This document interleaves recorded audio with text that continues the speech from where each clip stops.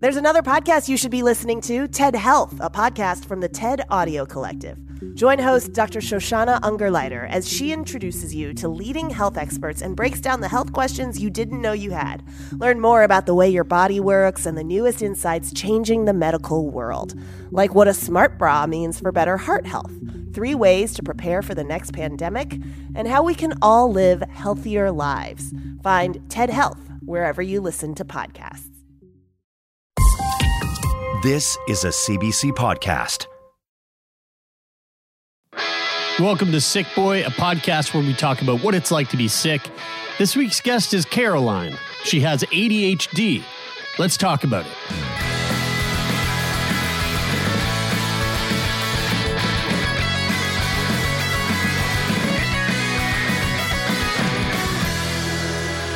In the corner between France and Switzerland. Okay, cool. I've never actually been. Germany is like pretty high on my list of places to go. I remember my dad went when I was really young, and he came home with a he bought like a photograph when he was there, and it was a photograph of where he stayed, and it was this crazy castle. And I also remember they bought it, and I was really young, so like this is like one of the youngest memories I have. And I remember he brought my mom back these they were like emerald earrings, like these really, really like, they weren't emerald. They were like, they were these little stones that were like the most beautiful, like aqua blue that you've ever seen. And when I was a kid, I just like seeing that castle and seeing these beautiful earrings. I was like, wow, Germany, the land of fairy tales. Yeah, it must be such a fairy tale land. There are a lot of magical castles. But yeah, totally, yeah. In Germany. Yeah, I've been to Munich and I've been to Frankfurt. I've been to Frankfurt Airport. And I tried to buy a beer. I tried to buy a Stein at a beer house, and it was like $1,000. So I didn't. Yeah. $1,000. $1,000. That's like the biggest tourist. How much do you actually think it was? It was crazy expensive. It was like it was like 50 Canadian dollars. It was like 80 euros. Whoa. And then I didn't want to. I was on. Dude, that's like 130 Canadian dollars. I was en route to India, and I didn't want to carry it with me. I was going to be traveling for like a month. So sorry. I thought I'm sorry. I thought you were trying to buy just a beer. No, I was like, that is the most expensive beer. No, it's like one of the mugs with like the tin. Yes, I know what you're talking about now. Okay. It's the actual Stein like, itself. It's like a lot of money, but also if that's a piece of art that somebody made, like obviously they're taking advantage of it was a piece of art that somebody made that they were selling hundreds of. Yeah. Right. To be honest, I didn't even know what a Stein was for most of my life. Is that not like a common thing? No, I didn't even know the word. Oh, it would be like somebody coming to Canada and being like, "Where can I buy a beaver?" Yeah, right. Because like you guys all have beavers, right? Yeah. Oh, that's so funny. Yeah. Caroline, you are, I believe you might be one of our first guests from Germany. So congratulations. Thank you. Such a pleasure to have you on the show. And actually, I'm really excited to dive into the subject matter that we're going to be talking to you about today, because ADHD is a topic that we've only covered twice on the show. Early days, like back when we were recording in Brian's mom's basement, we did an episode. Right. And then we just recently did an episode not too long ago, a few months ago. But here's the reason why I'm excited to talk to you about it, because the thing about ADHD is that I feel like anyone who has a true diagnosis of ADHD likely struggles with that diagnosis for a number of different reasons. But one of the big reasons is that I feel like when you say, "Oh, I have ADHD," so many people go, "So do I." Or like, yeah, you and everybody else, it's it's like OCD. It's like the way that it gets used in the common vocabulary just to describe. It truly is an ailment that's trivialized. And I don't know. I'm just going to speculate on this. I think the reason is because at least like when we were growing up, we grew up in a time where like the treatment of ADHD or the diagnosis of ADHD might have been like flippantly given out to children. You know, like I remember growing up, like I knew so many kids that were on That's sort of the Ritalin. I feel like it's hard to know whether that was because now where we are now in mental health and everything, it's like very hard to recognize like what was fact and what was fiction. And were we overdoing it or was it? Yeah, I don't know. It's hard to wrap your head around. I don't know either. But Caroline, I know that you've had quite a struggle over the years. Yeah. And so let's take it all the way back. Let's go back to like where this all began, which I'm sure was years and years ago. Oh my God. So like childhood trauma, or where do you want to start? I mean, if you want to go down that road, let's do it. No, I was just thinking about the trivialization because when I was in elementary school, we had one boy in class who he was just, I really didn't like him. He was always so over the top and he didn't respect people's boundaries and he was always just, he was too much for me. And I remember one time in break, he like cornered me in the hallway and yelled something in my face, and that's all I ever talked to him. And then at some point I overheard a parent and our teacher talking about him, and the parent said something like, oh yeah, and Dylan, he also has the ADHD. And in my little kid brain, I'm like, what's that? The ADHD. Is that why he yelled at me? Yeah, and for the longest time, that's all I knew about ADHD. And it wasn't until I was a grown-up and eventually got to my own diagnosis that I learned more about it. I even, when I was a teenager, I had a friend tell me that they thought ADHD meant that the attention deficit wasn't with you paying attention, but that you didn't get enough attention from your parents. Yes, attention to parental attention deficit. Yes, exactly. PADHD. Exactly. So you know, you're 26 now, correct? Yeah. Mm-hmm. At what point did you actually get a diagnosis of ADHD? I was 21. Yeah. So I've been struggling with mental health for like 10 years now. And it was a very long time in therapy before anyone even got the idea that something with ADHD might be my issue. It was actually my mom who brought it up to me because I was on the way to get diagnosed for borderline personality disorder. And she was like, no, that doesn't fit. It doesn't fit. And I'm like, Mom, I fit all of the symptoms. I feel like it. I connect to all of the people explaining their experiences. I don't have ADHD. What? I'm not hyperactive. What's wrong? And she started to explain to me how it presents differently in women and how it presents differently in adults. And I just didn't want to hear it. And when I was 21, I was so unstable in every aspect of my life that I was going to get myself, I was going to a psychiatric ward. Oh, wow. That specializes in borderline personality disorder because I just didn't know what else to do. I didn't know where to go. Caroline, what were some of the ways that your mental health was being affected? So the most prevalent thing was depression. Like it started when I was 16, 15, and it just came back all the time. I would go through periods of intense depression and go to therapy, figure it all out, and then a year later, same shit. I was self-harming when I was younger. Stopped sometime before getting my diagnosis, but that was always a very big part of those dark times. Mm-hmm. And I didn't feel like I knew who I was as a person, which is a big thing in borderline. And I was very, very emotional. Like it was a roller coaster. That's also a big thing for borderline. Like you feel 10 different emotions, from high to low to angry to sad, in the span of like 2 hours. Yeah, and that was pretty much my life back then. Were you prescribed medication like when you were younger, in like the 15, 16 to between, I guess, the time where it started to the time you get the diagnosis? Were you being prescribed medication for anything? No.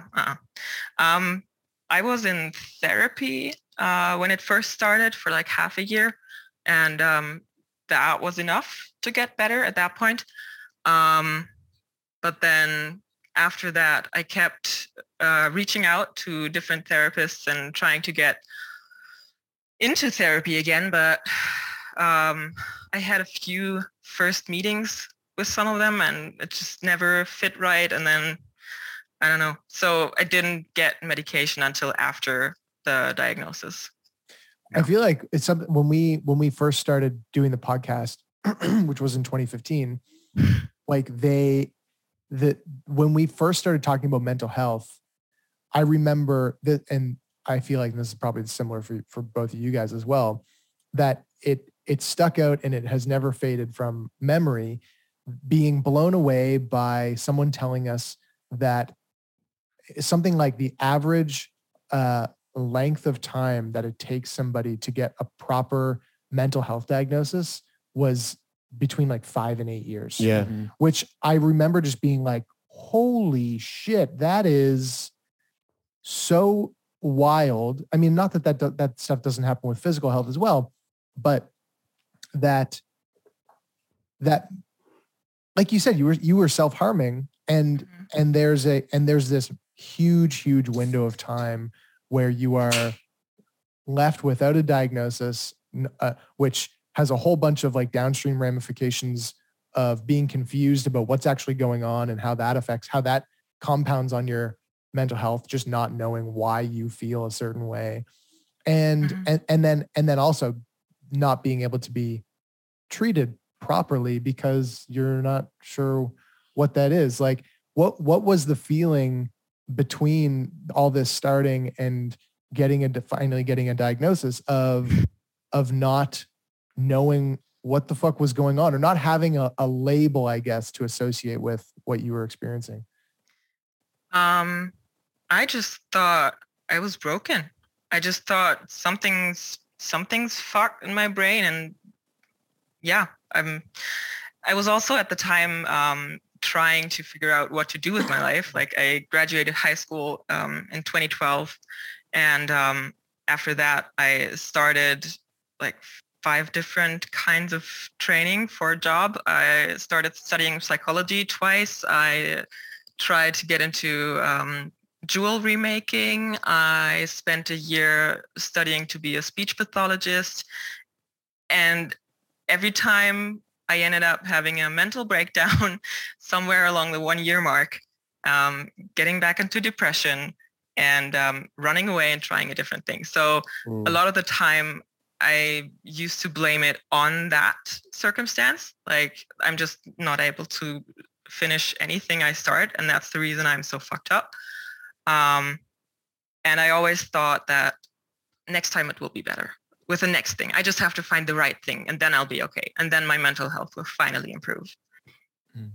Isn't that it's interesting, like hindsight's 20/20, but looking back and seeing like all of the different sort of like hyper focuses or like paths that you decided to go down, and then they get to a point where they sort of inevitably come to this end, and then you switch gears and try something different. Sounds like you, Brian. Yeah. I mean, truly, Brad, we like, not to trivialize it or joke around about it, but like seriously, we watching you take on a certain task or like a new interest.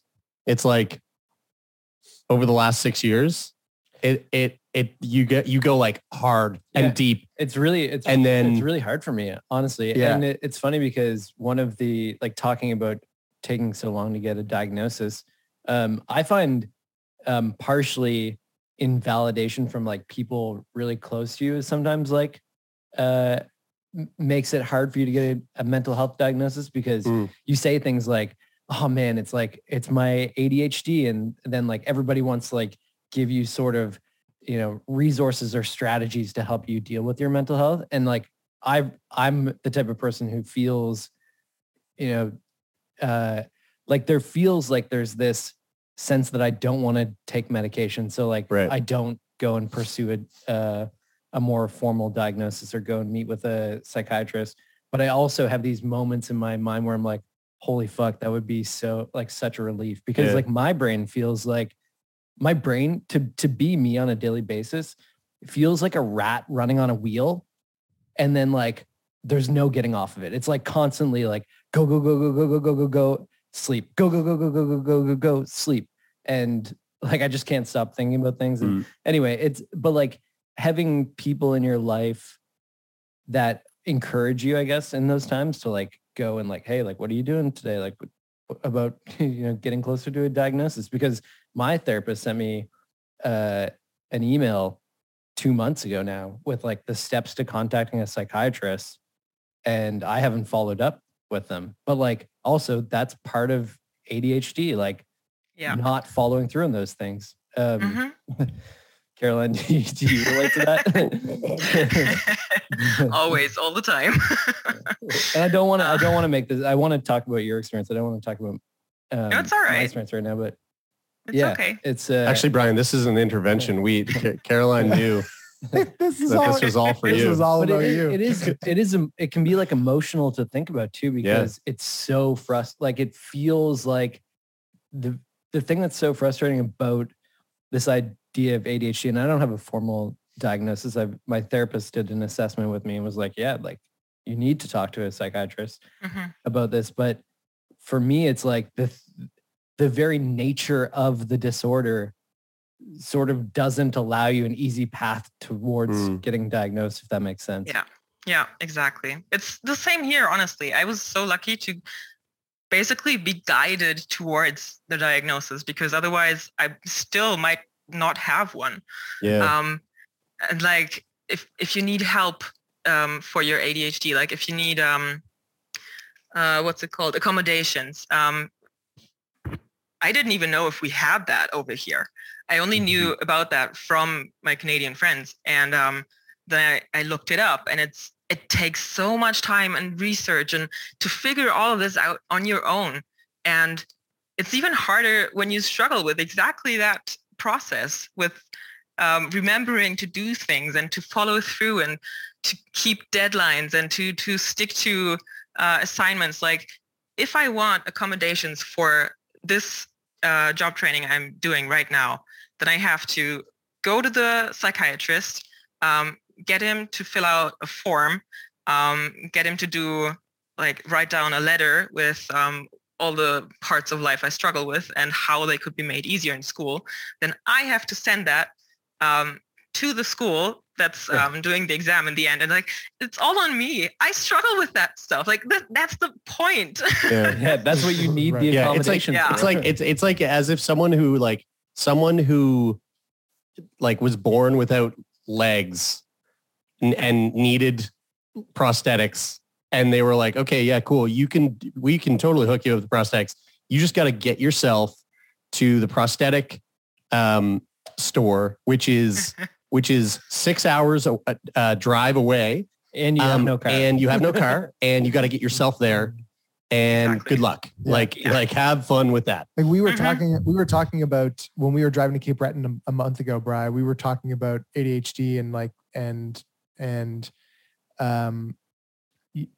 I think it was I don't know if the four of us were in the car yet, but we were kind of talking about, I remember saying something to the effect of do you know that this affects you this way, and prevents you from this. So can you put this process in place to try and mitigate the eventuality that will happen? And then it was you said something to the effect of yeah, I could do that, but just that process, ADHD will intervene in the process that I create to manage the ADHD. Yeah. And then that's So it's like there are things that you can do, but then ADHD kind of sticks its head into the processes that you try to create to help. For me, and Caroline, I'm curious what your experience with this sort of thing has been like. But for me, implementing a process takes a really long time, and then as soon as I start to get it, I feel like I'll have it for a window of time, and then I just lose it. Like doing this. Since Lauren left the podcast, our former producer, we've had to take on some of the work that she was doing, and one of the things for me is like putting together some content for social media and copy for posts on Monday mornings. And I set up 3 reminders on Sunday to make sure that all of that's done. I get the reminders, I see them, I think of it and go, I got to do that. And then I start walking towards my desk to sit down and do it. And then I turn and focus on something else and totally forget. Like the forgetfulness of it is so mind blowing. And then I wake up on Monday morning and I'm like, fuck, I was supposed to do that. And I don't really remember until oftentimes I get like a text from Taylor that's like, hey, have you done that yet? And after like 8 weeks, and it's incredibly frustrating to wake up in the morning and go, I can't believe I forgot that. Like, I can't believe I tried to implement so many strategies to do this, and I can't believe it didn't work. But then now after like 8 weeks or so, I feel like, okay, cool. Like I'm now starting to remember that, because it's the feeling of forgetting that is like, oh, I feel so shitty now. Maybe this will remind me. And then, so it feels like it starts to work, but I also feel like it's like, how long will that last for? I'm not sure. Yeah. Caroline, when you get a diagnosis, and then and whatever processes, which I want to get into it at some point, of course, of like the things that you've been given or prescribed, whether it's medication or whatever else, to like help you and manage your ADHD as best as possible. Do you look back at this, like the things that you wanted to do in school, and think, if I had this, then that thing would have been so incredible to have stuck with and done, or that thing or that thing? Like, how does how you are now affect how you think about what you've gone through in the past and the things that have been like taken away from you?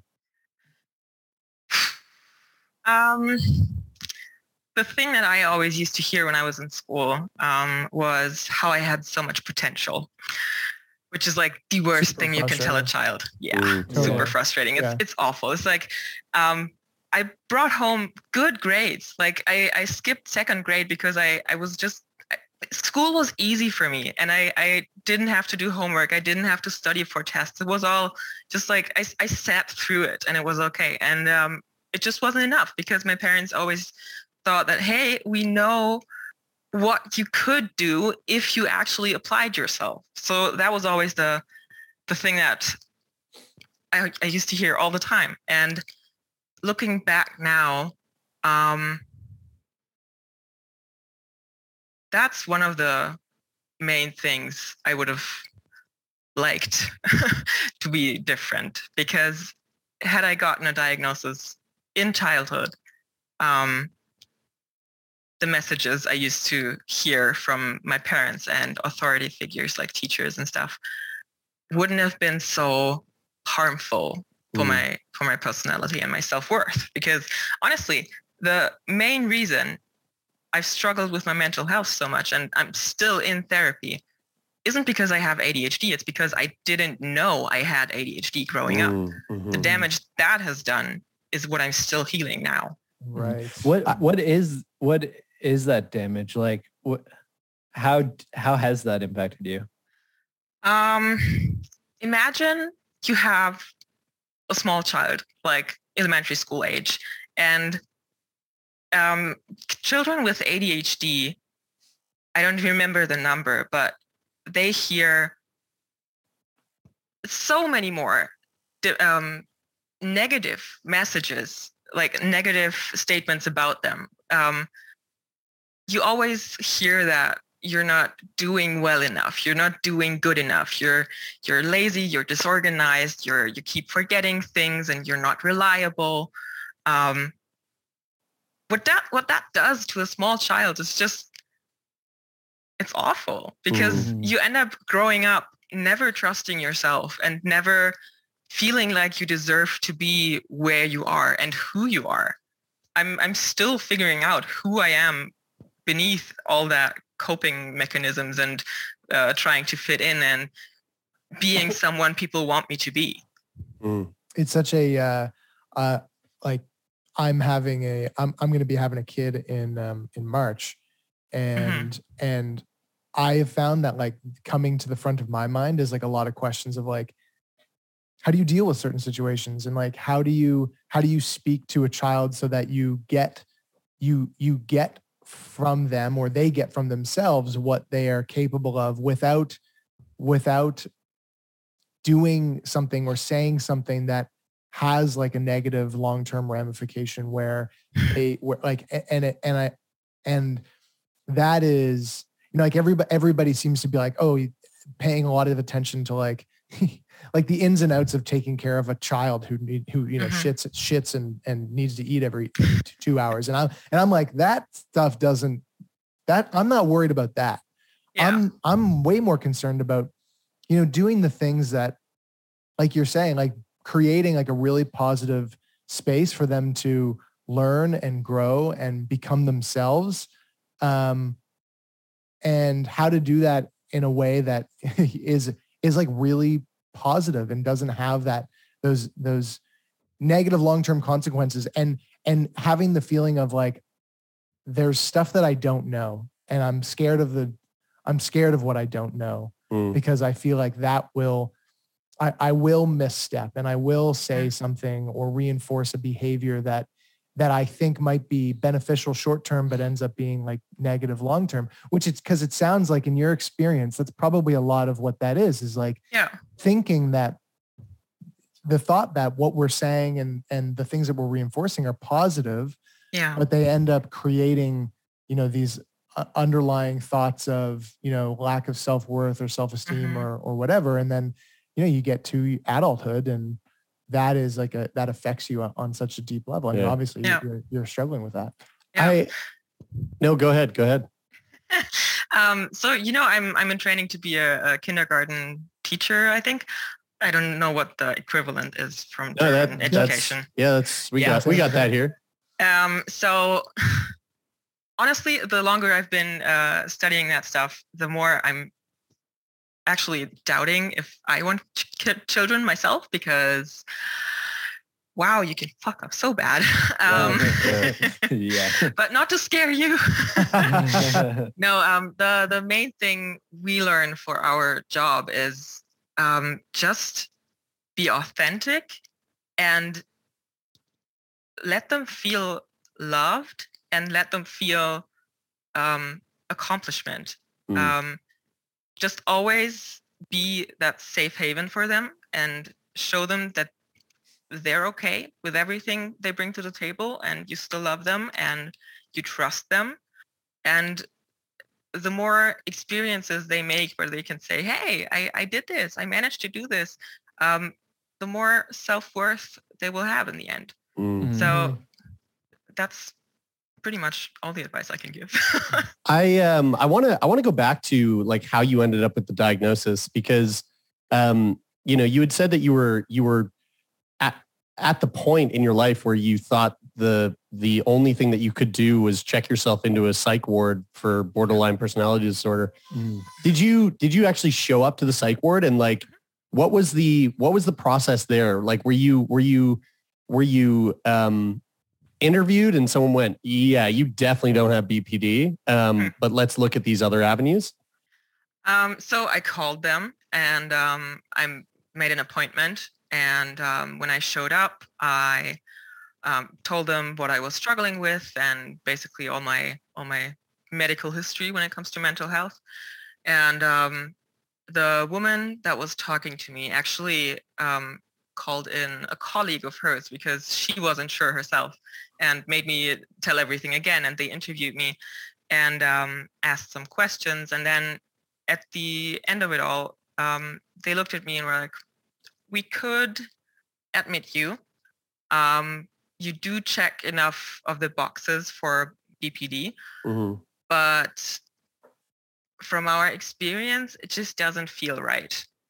So technically, I did fit the diagnostic criteria, but they had a gut feeling that it's not the thing. And they suggested that I should get tested for ADHD because apparently ADHD in combination with depression is very easily confused with BPD because they present pretty similarly. Wow. I never knew that. And that's pretty wild to hear because like I mean, through what we know of BPD, it's a total shit show. And like you had said earlier, it's like this crazy roller coaster ride of emotions, ups and downs. And it can be very, very toxic for relationships and, you know, it's this very intense process. So to hear that ADHD in combination with depression oftentimes looks a lot like BPD is I never heard that. That's really wild. Yeah. Did you end up going to see, like, who was it that you went to see who gave you the actual diagnosis of ADHD? So when they told me to get diagnosis, they also told me where to go because I was like, where? How do I, like, who can do this? And they told me about a place at the university where people are studying to become therapists. And they need to do training after they finish their master's. And the institute that does this training is led by someone who is one of the experts for adult ADHD. So basically they told me to go there because they also could give appointments really quickly because not really many people want to go there since they think, oh no, it's a training, I'm going to get bad therapy. Right. And I spent like 2 years in therapy there. And they did the diagnosis. They did the whole process with me and started giving me therapy for it. And was there medication in tandem with the therapy? And if so, like what medications, like what did that look like? So the first thing I got prescribed was from my what's it called? The family doctor, I think. Yeah. Yeah. He prescribed me an antidepressant and told me to go to a neurologist. I then went there and told her about my diagnoses, and she prescribed me a different antidepressant that I'm still on today. That was 4 years ago, so that was a good one. And then she also got me started on ADHD meds. So the first thing I tried was Ritalin. I think that's the English name too, right? Yeah. And then we started at a low dose and worked our way up. And she also had to do like physical testing. Like she told me to get an EKG done at my family doctor, and she would do regular EEGs, like the brain scan thing, just to see that the dosage isn't too high for me, because stimulants can mess with your brain and your heart. And since I also get migraines frequently, and she told me that migraine patients are very sensitive to stuff like that, at some point, she actually told me after an EEG that we shouldn't increase the dosage anymore because I'm very close to the danger zone where you are at risk of having seizures. Whoa. Oh, shit. Holy shit. Yeah. What is it? Is Ritalin Adderall? Or vice versa? I don't think they are the same thing, though. I think they do the same thing. Oh, okay. I just had that question because I was not sure at all. Quick question while you look that up, Jared. Caroline, I'm curious to know how taking medication made you feel. Honestly, in the beginning, I didn't. You hear descriptions of people with ADHD taking meds for the first time and like crying of joy because they feel this clarity. It wasn't like that for me. I didn't feel much of a difference at first.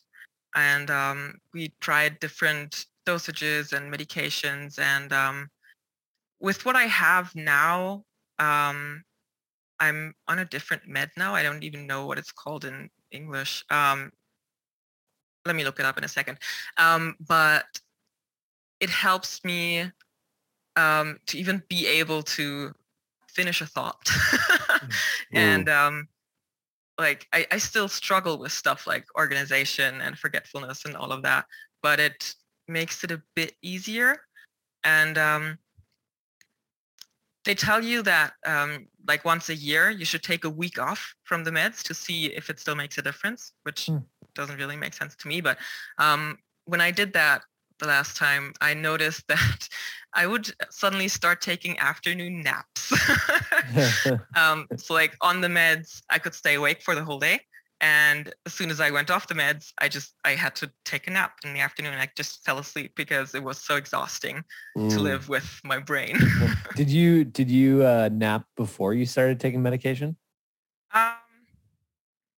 I tried not to because afterwards my day was ruined. Brian's a nap. Brian's a napper. That's classic. That's classic nap. Brian's asking questions for his own personal benefit. No, I'm just curious. I'm curious. Yeah. Yeah, in general, poor sleep and sleep disorders is a very common thing to find in ADHD people.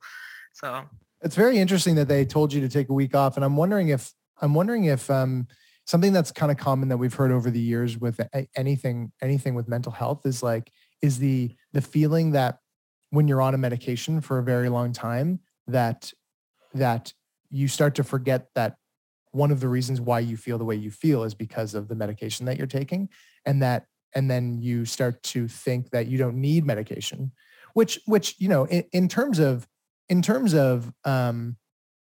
the idea that, if you don't need to take medication, then, don't take medication. And that would be ideal if you don't need to. So people will come off their medication, and then, things might start to unravel if they, continue to need that medication. So I wonder. Very different with like antidepressants though. Like you're not supposed to like take a week off of antidepressants, right? Just to see how it makes you feel, because that's very dangerous. Right. But this is in relation to the ADHD meds, right? Yes. Yeah. Right. You're still taking your antidepressants during that time. Yes, of course. The good thing is if I miss a dose, I really quickly get withdrawal symptoms. So I tend to not forget those. Oh, wow. So I wonder if there's something, I'm just totally theorizing and I have no fucking clue, but I wonder if it has something to do with that. Like almost like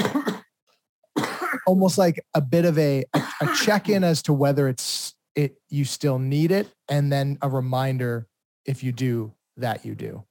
Yeah. You know what I mean? Yeah. I feel it's pretty much that. Yeah. The main difference between Adderall and Ritalin, by the way, is they're similar, but the big difference is their main ingredient. Ritalin is a short-acting drug that reaches peak levels in the body in a shorter amount of time compared to Adderall. So Adderall is like a longer lasting, right? Which I guess makes sense why.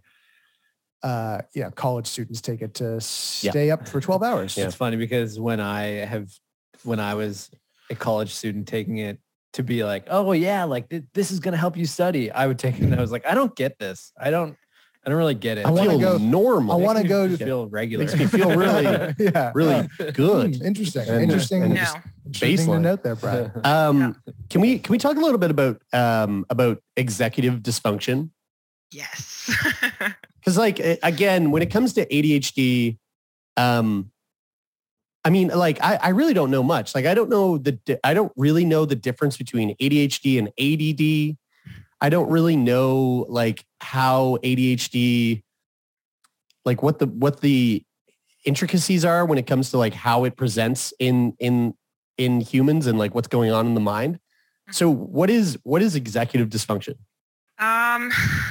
All right. So first of all, ADHD and ADD are the same thing. They used to be separated, okay, but they're the same disorder. It's just that you can have ADHD and be primarily hyperactive and impulsive.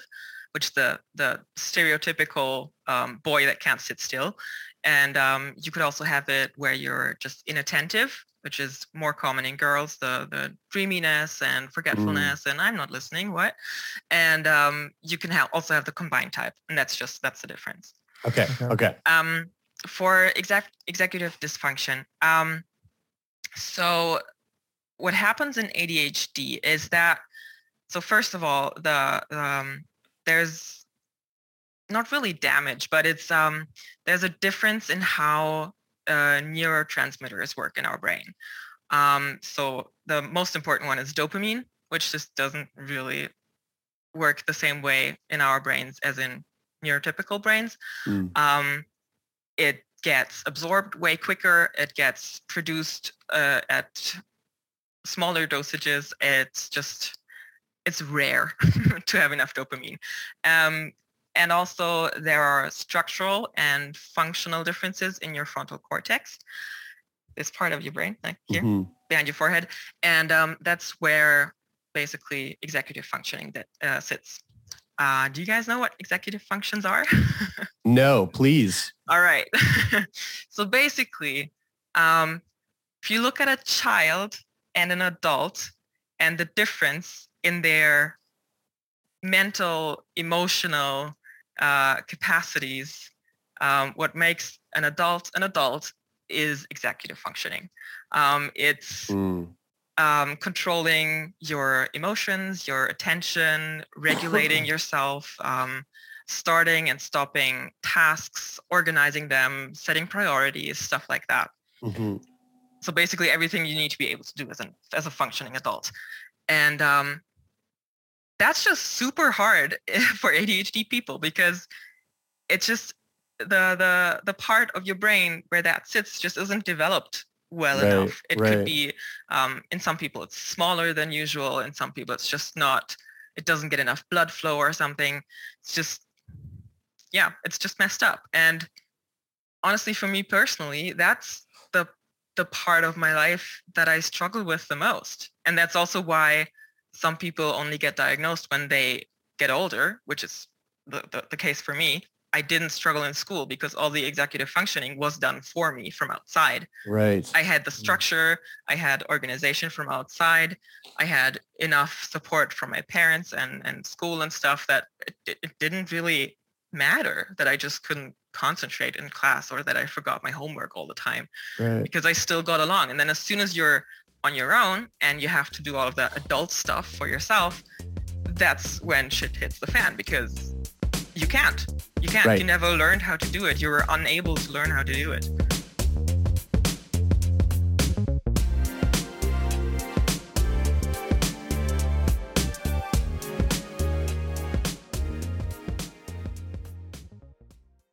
Are vegans actually unhealthy? Does cannabis ruin your sleep? And why are so many men taking testosterone supplements? I'm Mitch. And I'm Greg. And we're the creators of the popular YouTube channel ASAP Science. Every week on our podcast Side Note by ASAP Science, we explain the science behind a controversial subject with recent research, up-to-date studies, and ridiculous stories, so you are entertained while, simultaneously learning. We're here to make science make sense. Download Side Note by ASAP Science wherever you get your podcasts. So that point of self-regulation, this is according to attitudemag.com, which is a ADHD resource. The 7 major types of self-regulation associated with executive functioning are: number 1, self-awareness, which is commanding self-directed attention. Number 2, self-restraint, inhibiting yourself. Number 3, nonverbal working memory, so holding things in your mind to guide behavior. Number 4, verbal working memory, which is retaining internal speech. Number 5, this is probably a big one for a lot of people, emotional, so using words and images along with self-awareness to alter how you feel about things. Yep. Number 6, self-motivation, another big one, motivating yourself to do things when no outside consequences exist. And then the last one, planning and problem solving, finding new approaches and solutions. And so like, if you like just taking a second to think about how if someone didn't have the full capacity to implement those self-regulation tools in their life, how dysfunctional would that life be? Yeah. Mm-hmm. Pretty dysfunctional, you know? Yeah. is there, and maybe, and I don't necessarily expect you to have an answer to this, but you seem like you're fairly read up on the topic. Is there anything to suggest in like research or any like methods that might be in place? I'm thinking of like in school in particular, because when I think of school, I think of, you know, you're graduating to another year every year. And as you go along, you're sort of slowly being given more responsibility, which I'm assuming is either consciously or subconsciously by design of the curriculum, designed to force your executive functions to adapt and grow as you get older. Is there any? Do you know of anything that is being done or talked about possibly being done to like intervene to make that part of your brain like adapt at a certain age? Like I'm thinking, and for context, I watched that video that you put up, Brian, where podcasters give way too much context to questions, and I laughed so hard at that. And now I'm about to do just that. That's us. And like I went to a boarding school. I started going to a boarding school when I was 16, and like that was a huge change from going to public school where I was living at home. And like all of a sudden, I had, you know, I had meals given to me and everything like that, but I was on my own. I didn't have my parents, and there's a different social system and hierarchy and all that stuff going on, and then figure that out. And I always look back on that and thought, well, that was really helpful for me to like develop into an adult or develop adult functions younger. And I guess what I'm wondering is whether that would be something that would just sow utter turmoil in the mind of somebody who has ADHD, like giving them all of this executive function responsibility at an age where that hasn't even developed along with, you know, where it should be at, I guess, at an age level. Mm-hmm. I think it's a good idea, but it's really hard to actually do that in real life, because a lot of the strategies for neurotypical people don't really work when you have ADHD. So a lot of the advice from like self-help books, for like how to get your life together and how to start a new routine, how to get things done, whatever, is made for neurotypical brains, and it just won't work for ADHD. It never will. So that's one part of it. Like you would have to learn different strategies to do the thing. And the second part is that ADHD brains mature slower than their peers. So they, a lot of the time, physically can't get to the point yet when their classmates can. Mm-hmm. And it's so interesting that there's a lag in development of the brain, especially in the context of that. You said you skipped a grade in grade 2. School was easy. Brian, I know that you have the same sort of feeling with school. Like school was always I'm just here for lunchtime. Like, you know, school's fucking easy. Yeah. And I always was like, and I always looked at you and Dennis, who both like kind of breezed through school. And I was always very jealous of that. Not like jealous, but I was always like, damn, that'd be nice.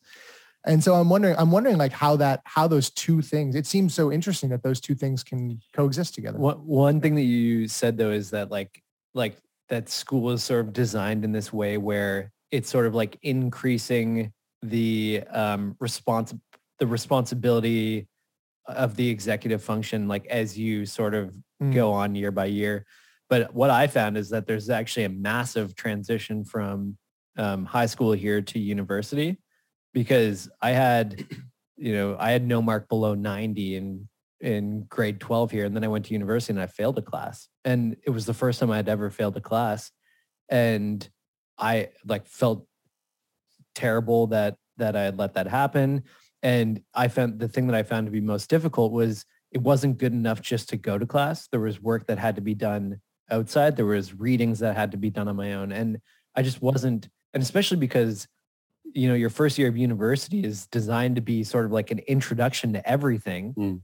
There's, even though you might be taking a degree or program that, you know, in theory you're interested in, the classes aren't all interesting to you. So like I just, you know, there was a couple classes I loved and excelled at, and there was a couple of classes that I just absolutely couldn't be bothered with. And I switched programs twice and then found that, you know, maybe that wasn't the right thing for me. And that's the thing that I've spoken to my therapist most about is actually there's a lot of things that I would have been really interested in studying. And I wish that I could have stayed focused long enough to follow those things through. And I have a challenge now of like grieving the sort of life that I could have lived if I had the knowledge or understanding of what I was going through at the time, and could have, you know, what if I had access to different therapies that could have helped me pursue those things. And so that's the thing that I find hardest about it. But Carolyn, for you, like when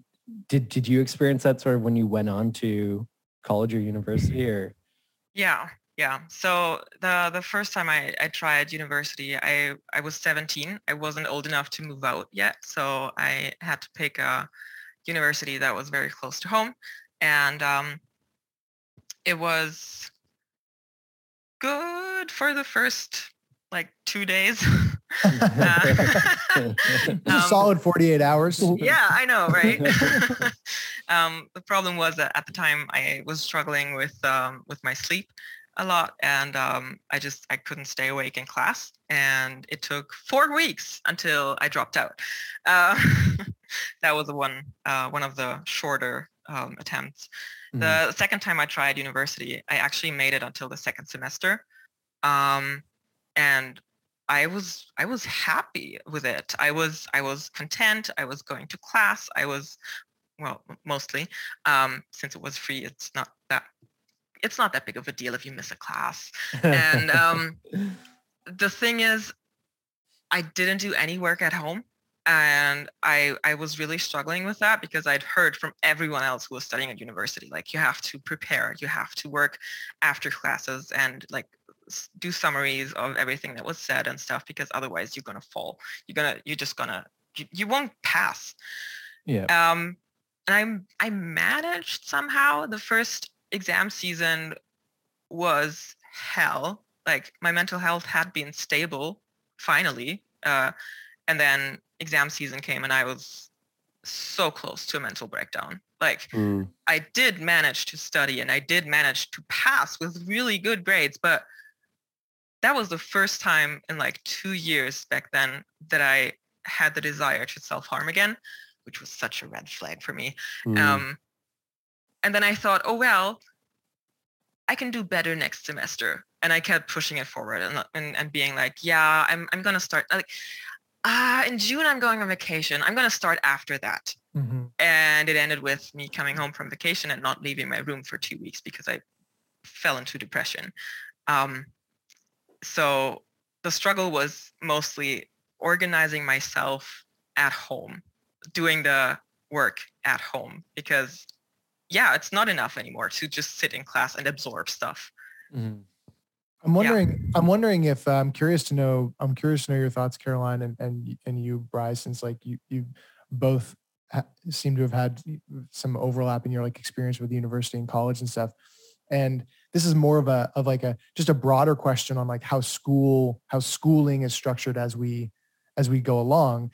Like you were saying that there was a really big jump and gap between what is required of you when you're in high school to what's required of you once you go to university. Like the self-responsibility just goes like through the roof at university. And one thing that was a huge benefit when I moved from public school here to where I went to private school in the US, and I know that there are many barriers and struggles to how this could ever be fucking implemented in public school systems, but that it's called prep school because it was basically saying these 4 years of school are to prepare you for university. And so there was that angle to it that that made it so that the structure of the schooling, that there wasn't as wild of a jump from high school to university, that it was a much more bridgeable gap from one to the other. And so what I'm curious about from both of you on that is I can see how that could be on one side, maybe it's helpful because it's bringing you along specifically towards making that jump. But I can also see how that would be very challenging and maybe so challenging that it doesn't allow you to learn in high school either. Anyway, just broad thought.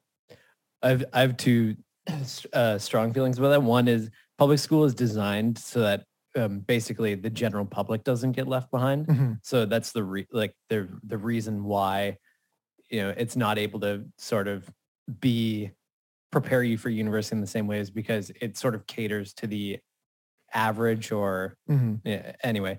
But the thing that I feel strongly about is it's more so like the two things that would have helped me the most was being diagnosed with ADHD then and having access to probably medication.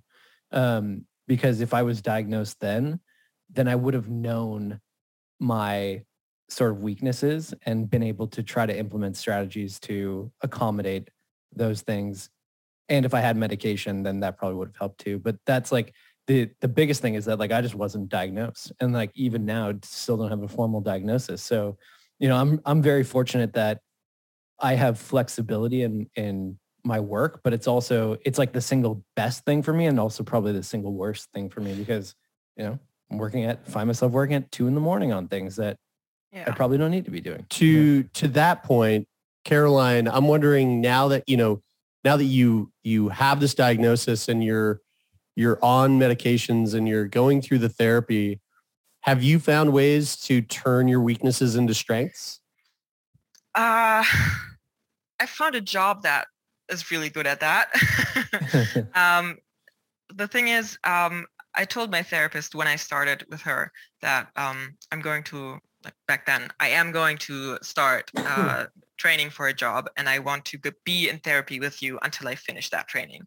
Because otherwise I wouldn't trust myself to do it until the end. And by the way, I've come further than I have with any other attempt before. So yay. Congratulations. Yeah. The main thing that my diagnosis did for me is understanding my brain, how it works, and being more patient with myself about that stuff. And that's also what my therapist focuses on most of the time, because she's not an expert for ADHD. She said to me that you probably know more about ADHD than I do. I was like, oh wow, that's nice. But she's focusing more on the emotional aspects and the damage that was done in my childhood by not being diagnosed. So she's helping with not beating myself up if my ADHD gets in the way of something. And I am getting to the point at school where things get harder and I'm noticing more and more of a challenge. But the good thing is in my work, so we spend an entire day with the children, we start at 7 a.m. until 6 p.m. Some kids are there for 11 hours a day. And we spend the entire day with them. And for kids, it's so important to have structure, to have routines, to have the same thing every day at the same time. That's great for ADHD people too. So I benefit from what we do for the kids as well. Like my day is always the same structure. At the same time, we have the same activities. We have lunch at the same time. We have an afternoon snack at the same time. It's just a routine that I wouldn't be able to make for myself. And there it's from my work. Also, what ADHD does for me is I'm really empathetic with people. And that's a huge strength in this job. And also because of my personal struggles and my therapy experiences, I'm a lot more patient with the kids because I know what it's like. Like I had this one kid, I'm still 100% certain that he has some sort of ADHD, but at the time I was just an assistant. I wasn't even studying yet. So it wasn't my part to talk to the parents about it. I did talk to my colleagues though. And there was one situation where he was fighting with a friend and threw a stone at him. And he himself was crying about it unconsolably because he kept saying, I didn't do it. I didn't do it. And his friend was like, yes, of course you did. I saw you. And she saw you too. Like there was a witness. And then I went up to him and I asked him like, hey, could it be that you didn't mean to throw the stone at him? That was just, you were angry and it just happened so fast you couldn't think about it. And he just nodded. And I thought, yeah, that's been my experience too as a child. Yeah. You do stuff before you get the chance to think about it, and then you fucked up. Another thing that's super helpful at my work is I don't filter sensory input very well. So I could be talking to you guys and I see stuff happening over there and back there, and I hear the kids screaming in the background. So my boss told me once that she's so amazed how we are outside in the garden and I notice everything. Like I'm talking to her and we're holding a conversation and I can see that the two kids back there are fighting and one's about to cry and that one back there is about to climb the fence. And I notice stuff like that. And in a different job, that would be a disadvantage because I would get distracted all the time. And in this job, it's like, nice. You'd make a really good assassin. You know, like those movies where like the assassin's sitting at a coffee table, but really he's looking into the reflection on the refrigerator in the kitchen to see the guys behind him that are, but you know, guys, do you know what I'm going to say? This is what, I think I missed my true calling. Yeah, there we go. To be an assassin or a kindergarten teacher? Sorry. My bad. Caroline, there's one last big question that we want to ask you, but before we do, how long do you have left in training before you become such a wonderful kindergarten teacher? It's 1.5 years I have left. So I'm close. Halfway point, yeah. You're so close. Yeah. So what would you say is the biggest thing that ADHD has taken away from you? Time, because if I didn't have ADHD or if I'd gotten a diagnosis earlier, I wouldn't have spent 9 years after graduating trying to figure out what to do with my life. I would be done studying and I would be working in a job and I wouldn't be 26 and still somewhat reliant on my parents for money. I just feel like I wasted so many years trying to figure this out. I would also, it's funny that you say time because I'm sure that you can relate to this in that, you know, time sometimes just slips away for folks like you, you know, like time just literally disappears and you go, fuck me. It's been 7 hours and I didn't do that thing that I was meaning to do. So like literally and figuratively, it's taken away time. What would you say is the biggest thing it's given you? It's given me who I am. As much as I struggle with it and as much as I hate how hard things are for me, I wouldn't want to change it. Like if I could flip a switch and not have ADHD, I wouldn't want to do it because it's made me who I am. And I'm finally at a point in my life where I like that person. I'm happy with that person most of the time. It's given me who I am as a person. It's shaped me in so many ways and I wouldn't want to change it. Well, Caroline, I got to say, we are so grateful that you came on the show to share with us who it is that you are and you know, the struggles that you've been through, because I think that this for sure sounds like one of those conversations that's going to touch at least a few of our listeners. And so we really do appreciate you taking time out of your night tonight to sit down and chat with us. This has been really fun. Thank you. Yeah, thank you for having me. Thanks.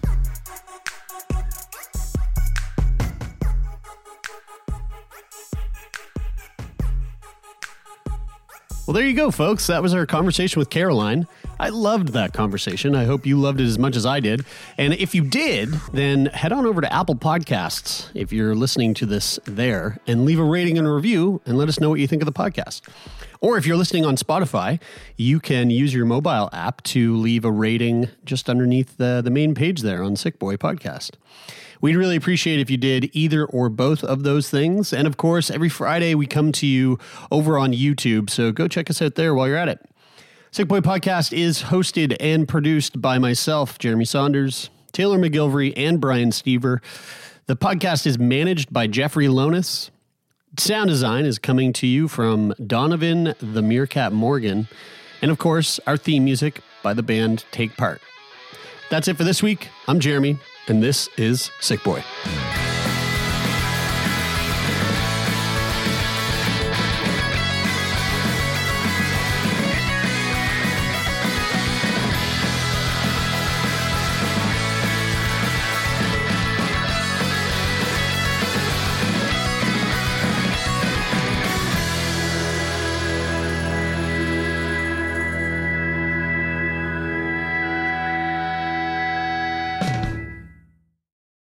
For more CBC podcasts, go to cbc.ca/podcasts.